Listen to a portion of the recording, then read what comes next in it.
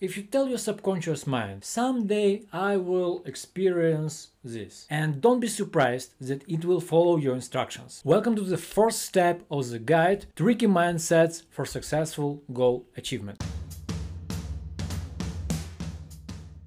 And this step called try to live as your goal is already realizing in your life and see the difference. You see, if you tell your subconscious mind that someday you will experience something, it will understand you quite literally, and it will take this as meaning that you don't desire these things right now, but instead in the future. That's why this kind of self-talk can lead to delaying your goal achievement. Instead, try to live as your goal is already realizing in your life right now. Note that feeling that this goal is realizing in your life now is not quite similar like it's already realized. We don't try here to fool ourselves. No, I'm not telling you to fool yourself. The reason why we do this is for your subconscious mind will be comfortable to achieve this goal in the nearest future. So your task for this step is try to visualize your goal very vividly and try to think about it like it's already realizing right now, as you already achieving it. The idea here is if you let your subconscious mind